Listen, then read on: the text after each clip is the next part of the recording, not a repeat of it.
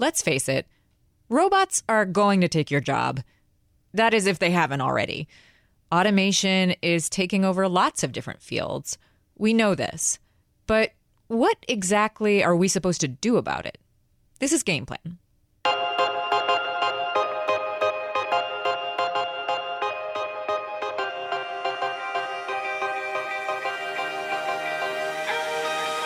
Hi, I'm Francesca Levy. And I'm Rebecca Greenfield.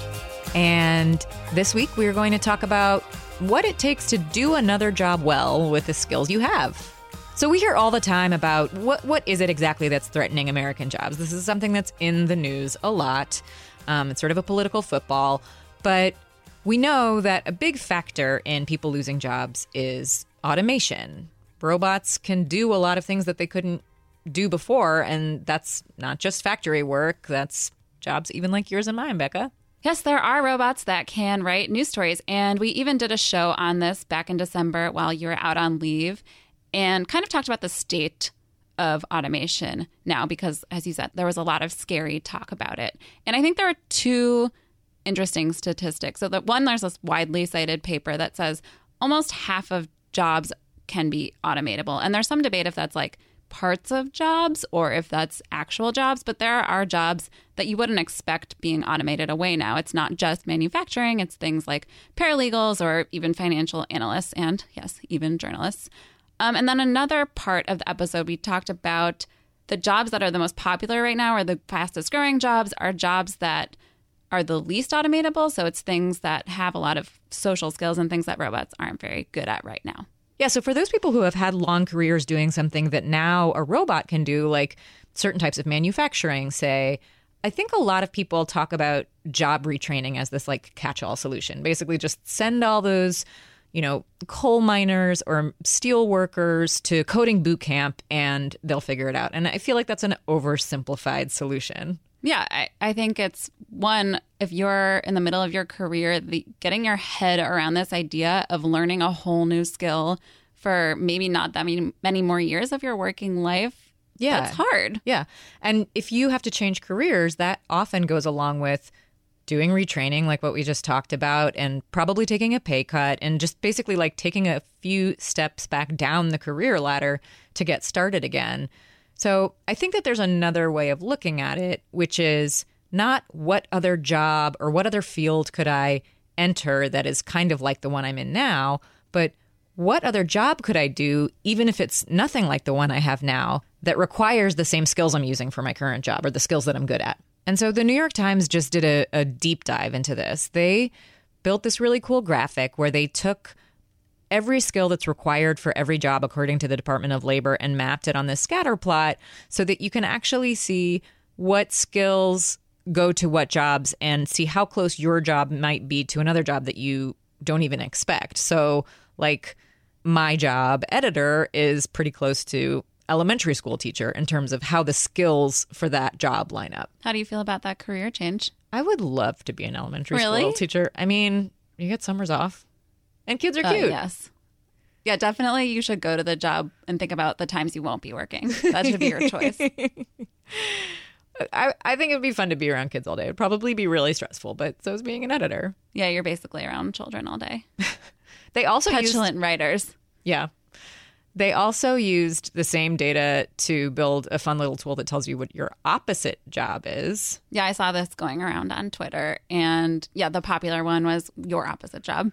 Model. Model is the opposite of editor. But which I disagree, okay? I think it's not mutually exclusive. I bet there are some editors who are models.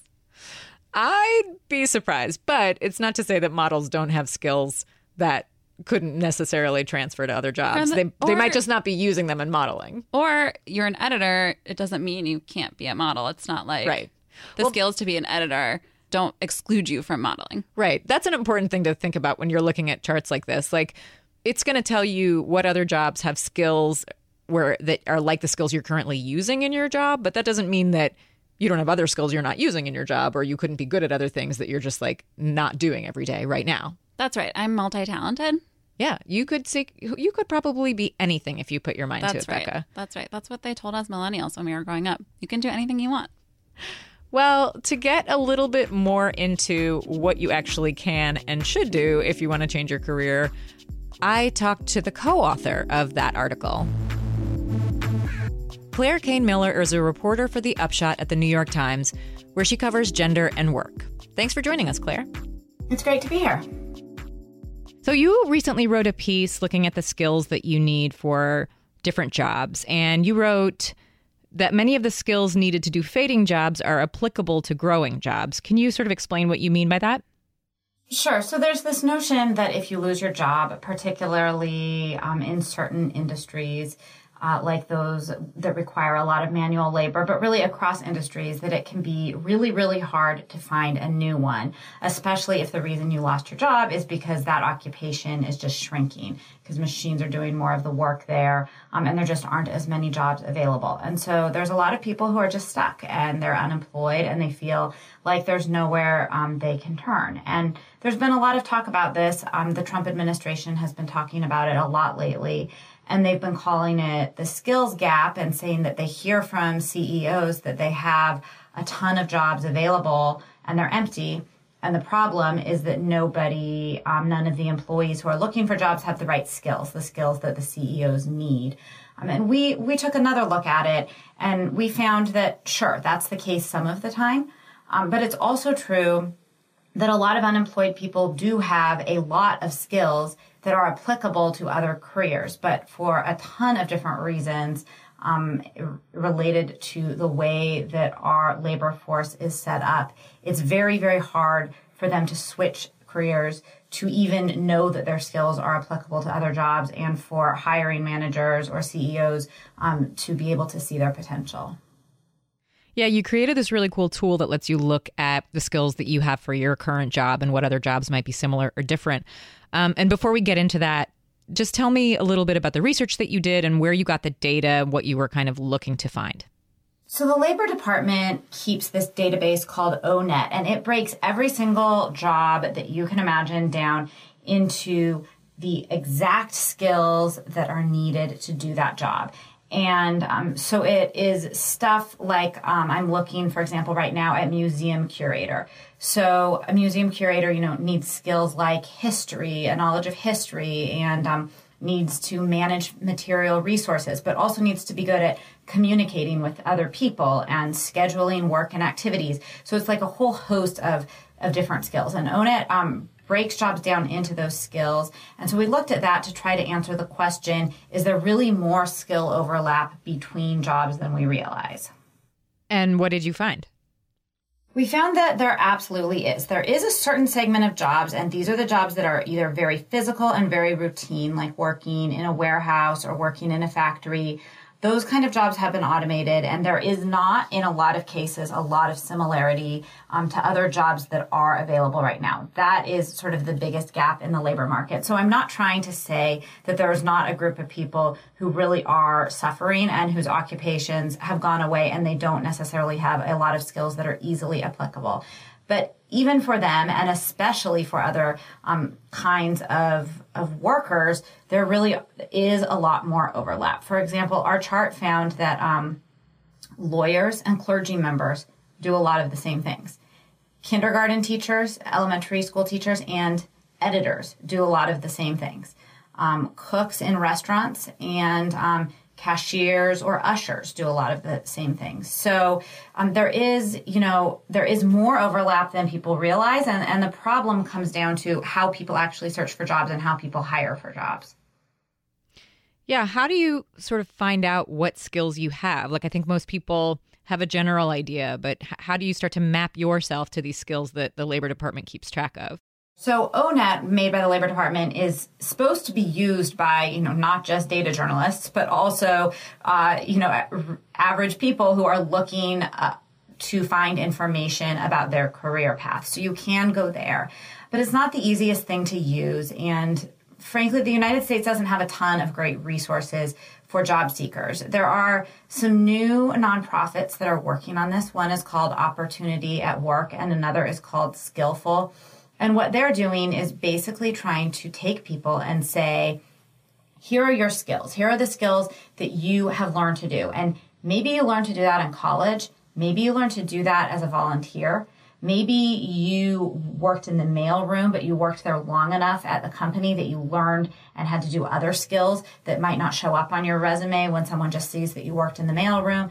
You could have learned these in a lot of different places, but here are your skills, and we'll help coach you to find a new job. Now, of course, that kind of personal coaching that these nonprofits offer is great, and it's not necessarily accessible for everyone. And so another fix that people say needs to happen is for employers to think really hard about how they hire. Now, a lot of hiring has to do with credentials on a resume. As you know, a lot of resumes are just scanned now by software to weed out the ones that are not applicable. And so things people are looking for are a college degree. Definitely need a 4-year degree. Sometimes even, where did you go to college? If it's not one of these 25 schools, we're not even going to look at that resume. Those kind of things. And the argument is, these are things from your past that you can't change. If you didn't go to college, and you are 40 years old with a mortgage and 2 kids, you might not be able to afford to go to college now, but you might have built up skills that would make you talented to do a certain job, even if you didn't have that degree. So the idea is, if hiring managers could change the way that they look at people and look at resumes to test for skills as opposed to credentials. Of course, that's a big problem to solve and a big change in the way a lot of people hire. Yeah, it seems to me that even if you do have a college degree, you can find another field that you might have really good skills for. But getting a hiring manager to take a risk on hiring somebody who does a completely different type of job, that seems like a whole other can of worms. Like, is there any way people can help sort of sell themselves to employers once they find out, like, I'd be really good at being a clergy, I'm a lawyer and I'd be really good at being a clergyman, or whatever the example was you gave earlier. Right. It's incumbent on employees, obviously, to try to sell themselves, to think, just to think outside the box in the first place about what other jobs that they might be eligible for, qualified for, and then to convince employers. But I think the burden is often really on employers. So one thing that employers can do is skills-based interviews, where instead of screening resumes for credentials, they're actually asking people to come in and do part of the job. For an editor, it might be, doing and editing a story that is an actual part of the job, and then you can see if the person has those skills. So there's a lot of those kind of skills-based interviews that people say takes a lot of bias about your past credentials and maybe other kinds of bias that might come in to the interview process. Another issue is, as you mentioned, employers have very little incentive to train people right now and to take risks on people. And if you think back, 50, 75 years, people joined a company and then they stayed there for the rest of their career. So there was loyalty from both sides, and both sides had a lot of incentive to invest in the other. But now a company doesn't know if an employee is going to take the skills they learned on the job and just go to the competitor down the street. And at the same time, an employee doesn't know if they, go and invest in new skills or some sort of retraining, is the company just going to lay them off next year and that investment won't have been worthwhile. So there's not that same loyalty and people don't have the same incentive. One solution to that is apprenticeships, which is something the Trump administration has talked about, as did the Obama administration. It's really a bipartisan approach. And that's the idea of learning on the job. So someone is getting paid and they are doing the job while they're also, testing out their skills and learning new skills. So in that sense, the employer doesn't have to depend on a school to teach these skills. They can actually teach these skills, but at the same time, it's getting work out of the person and the person is getting paid, so that the incentives are more aligned on both sides. Do you think people shut themselves off from career possibilities because they aren't aware of how their skills might transfer? Like, could a tool like this help them with that? They absolutely shut themselves off from other careers because they're not aware. I mean, I think what's interesting to me about ONET is it includes these skills like communicating with people outside your company. That is an extremely valuable skill that not everyone is good at. If you're good at it, that could apply to a ton of different jobs. But my guess is that when you ask people about what they do day to day, they might say, oh, I do these spreadsheets and I have these meetings, but they don't necessarily think I'm a really good communicator. And that is a skill I have that is essential to my job and could be essential in a completely different career. So in that sense, I think these kind of tools that ONET offers, I hope that our chart offers, and also that these nonprofits like Skillful and Opportunity at Work offer, is being able to think of yourself a little bit differently. But it's also a challenge. One economist that I talked to, whose name is Lawrence Katz at Harvard, is a labor economist. He says it's often not a skills mismatch, but an identity mismatch. So even if you do have the skills to do another job, it can be very hard to make that leap and to think of yourself as something different. If you thought of yourself as a welder your whole life, maybe you could work in an automated factory behind a computer, but you thought of yourself as a welder. Your identity is that you work with your hands. And the idea of, working behind a computer is just not your identity. So you might have skills that apply, but you also need to make that mental leap. That's really interesting. Yeah, you had a couple of examples of anecdotes in your story. One was I think a laid off oil rig worker who was retrained to program machines for advanced manufacturing. And then you had a paralegal who changed careers to become a doula. And I wonder if you talked to those people about making that mental leap and whether they did it out of necessity or kind of what sparked them to do that. So the oil rig worker did it purely out of necessity. He was unemployed. All the mining plants in the area had been shut down, and he didn't think that he could get another job. He lived in Appalachia. This is all he knew how to do, and the work that he was doing simply no longer existed. And he found out about a training program to train out-of-work miners to do sort of computerized factory work, essentially. And I talked to the person who runs that program, and she said it's actually really similar skills. It's working with your hands, it's understanding how machinery works. But these people did not think of themselves that way. But he signed up for the training program because he really had no other choice. And he said, actually, it is pretty similar to my old job in a lot of ways. And it's different in some ways, and I learned those ways, but I was able to apply my old skills. Now, the paralegal I talked to, she decided to become a doula and then a midwife because she decided she was interested in something else. She did not quite realize how much those skills overlapped. But after being a paralegal for so many years, and she became a midwife, and she said, actually, there is so much overlap here, so much more than I realized. For example, a lot of being a paralegal is, reading through a ton of documents and then making notes and writing in a really clear, concise way so that other lawyers working on the case can understand what that pile of documents is about and not have to read it themselves. Being a midwife requires seeing a patient and writing and communicating in a really clear and concise way, where they're at with their health and their pregnancy, so that when a different midwife or a doctor comes in or when they show up at a hospital in delivery, someone can look at their chart and understand exactly where they're at. So, it's a skill that you might not think of, and it's actually essential to both jobs. Yeah, it's super interesting, and it stands to reason that if you are interested in a career change and you're passionate about doing something, even if it feels really different, you might be drawn to it for a lot of the same reasons that you're drawn to your current career. Like those skills might line up because those are both, because those careers are both well suited to you.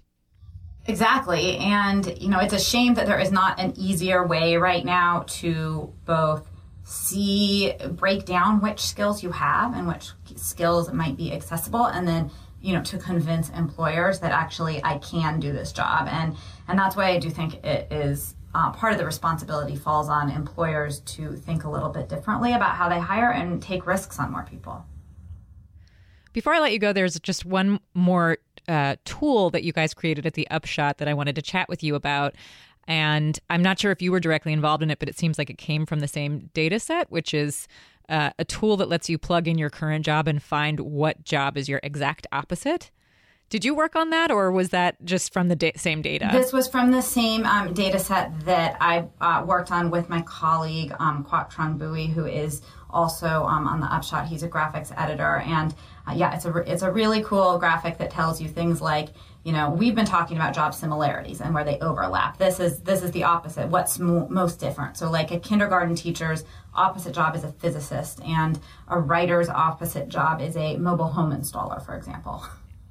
Is there any way a job seeker or somebody just like looking to improve themselves in their career could use that tool as something constructive and not just sort of a fun curiosity? I think so, absolutely, because what it really does is help you focus on the nature of your job. You know, a lot of us go to work every day and we do our job. And like I was saying earlier, we don't really realize which skills we're using. Or maybe we realize the basic skills, but we don't understand the nitty gritty skills. And I think this tool, the Opposite Jobs tool, helps you realize that your job is really broken down into a lot of different skills. And if you start thinking about it that way, and so instead of thinking, well, I am a teacher, or I am a librarian, or I am a physicist, you think, well, I really have to do a lot of creative thinking and a lot of communicating, or, you know, I really need to have a lot of gross motor coordination and stamina, or whatever it is that might help you think about future career paths differently.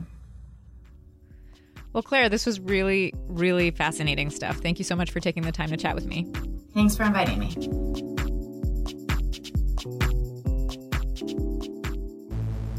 I think the kind of work that Claire did can give people a lot of hope who are in a position where they have to change careers and they just don't know where to start. Like, it can open up possibilities that they didn't even know were there.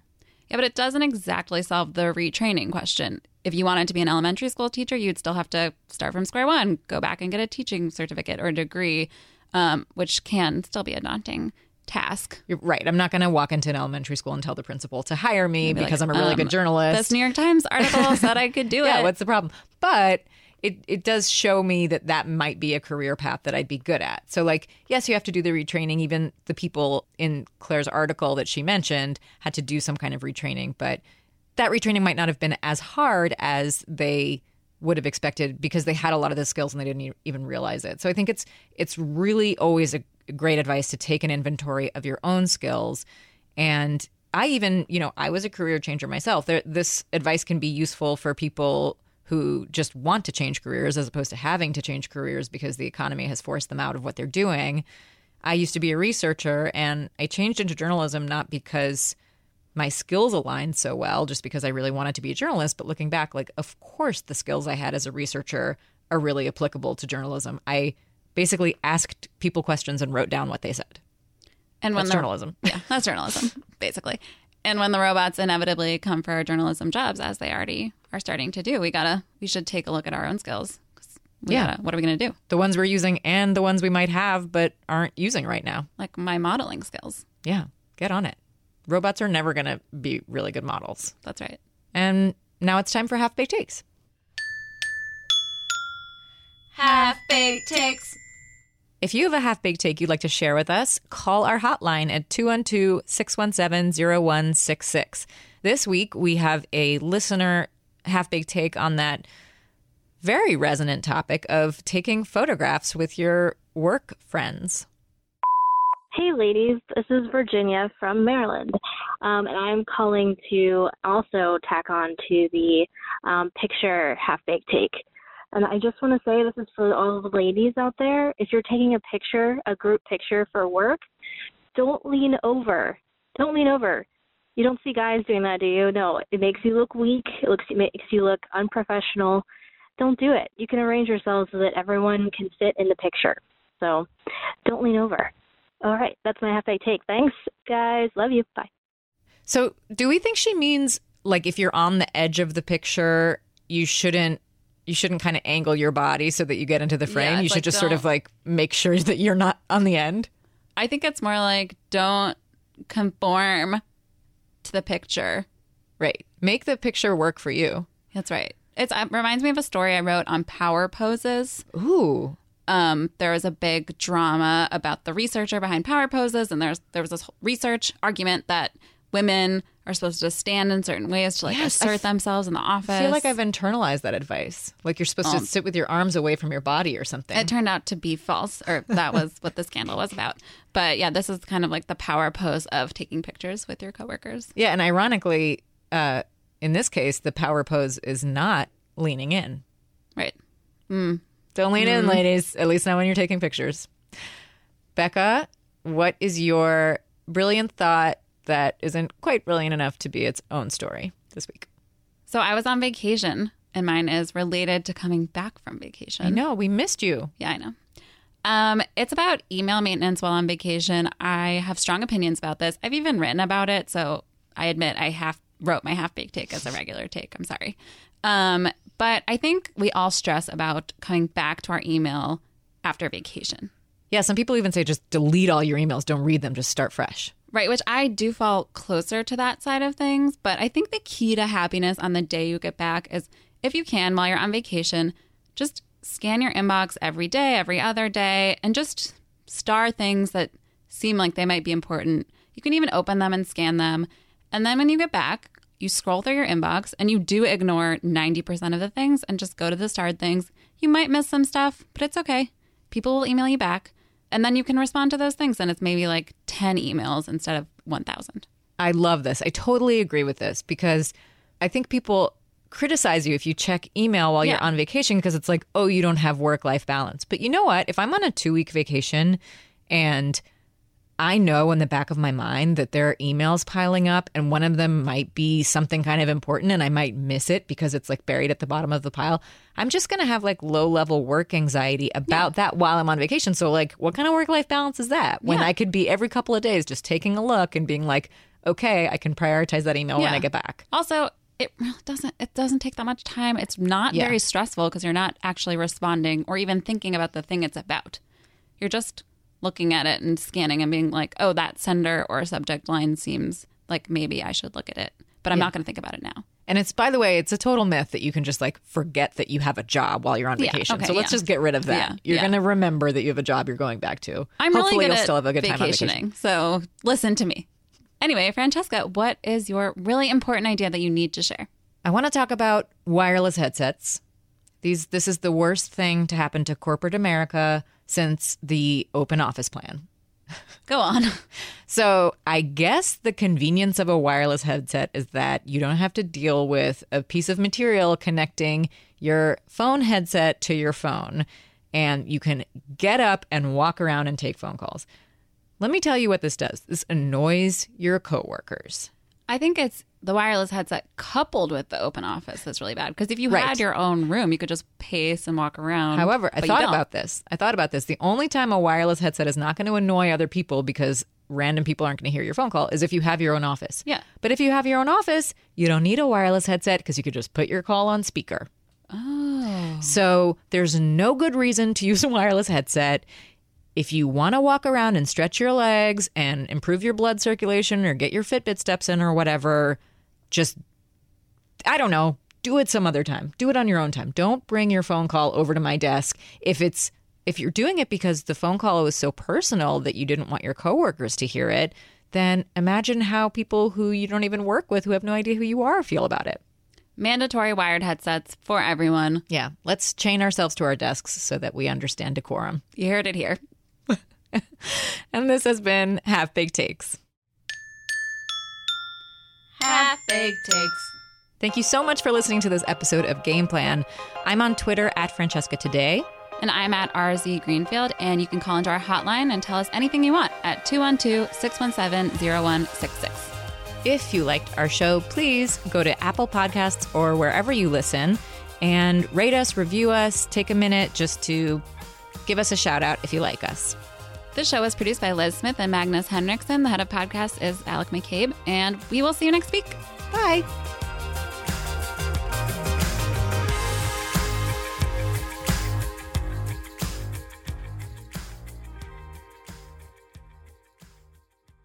Anyway, Francesca, what is your really important idea that you need to share? You don't have one. Good question. You don't have one. Sorry.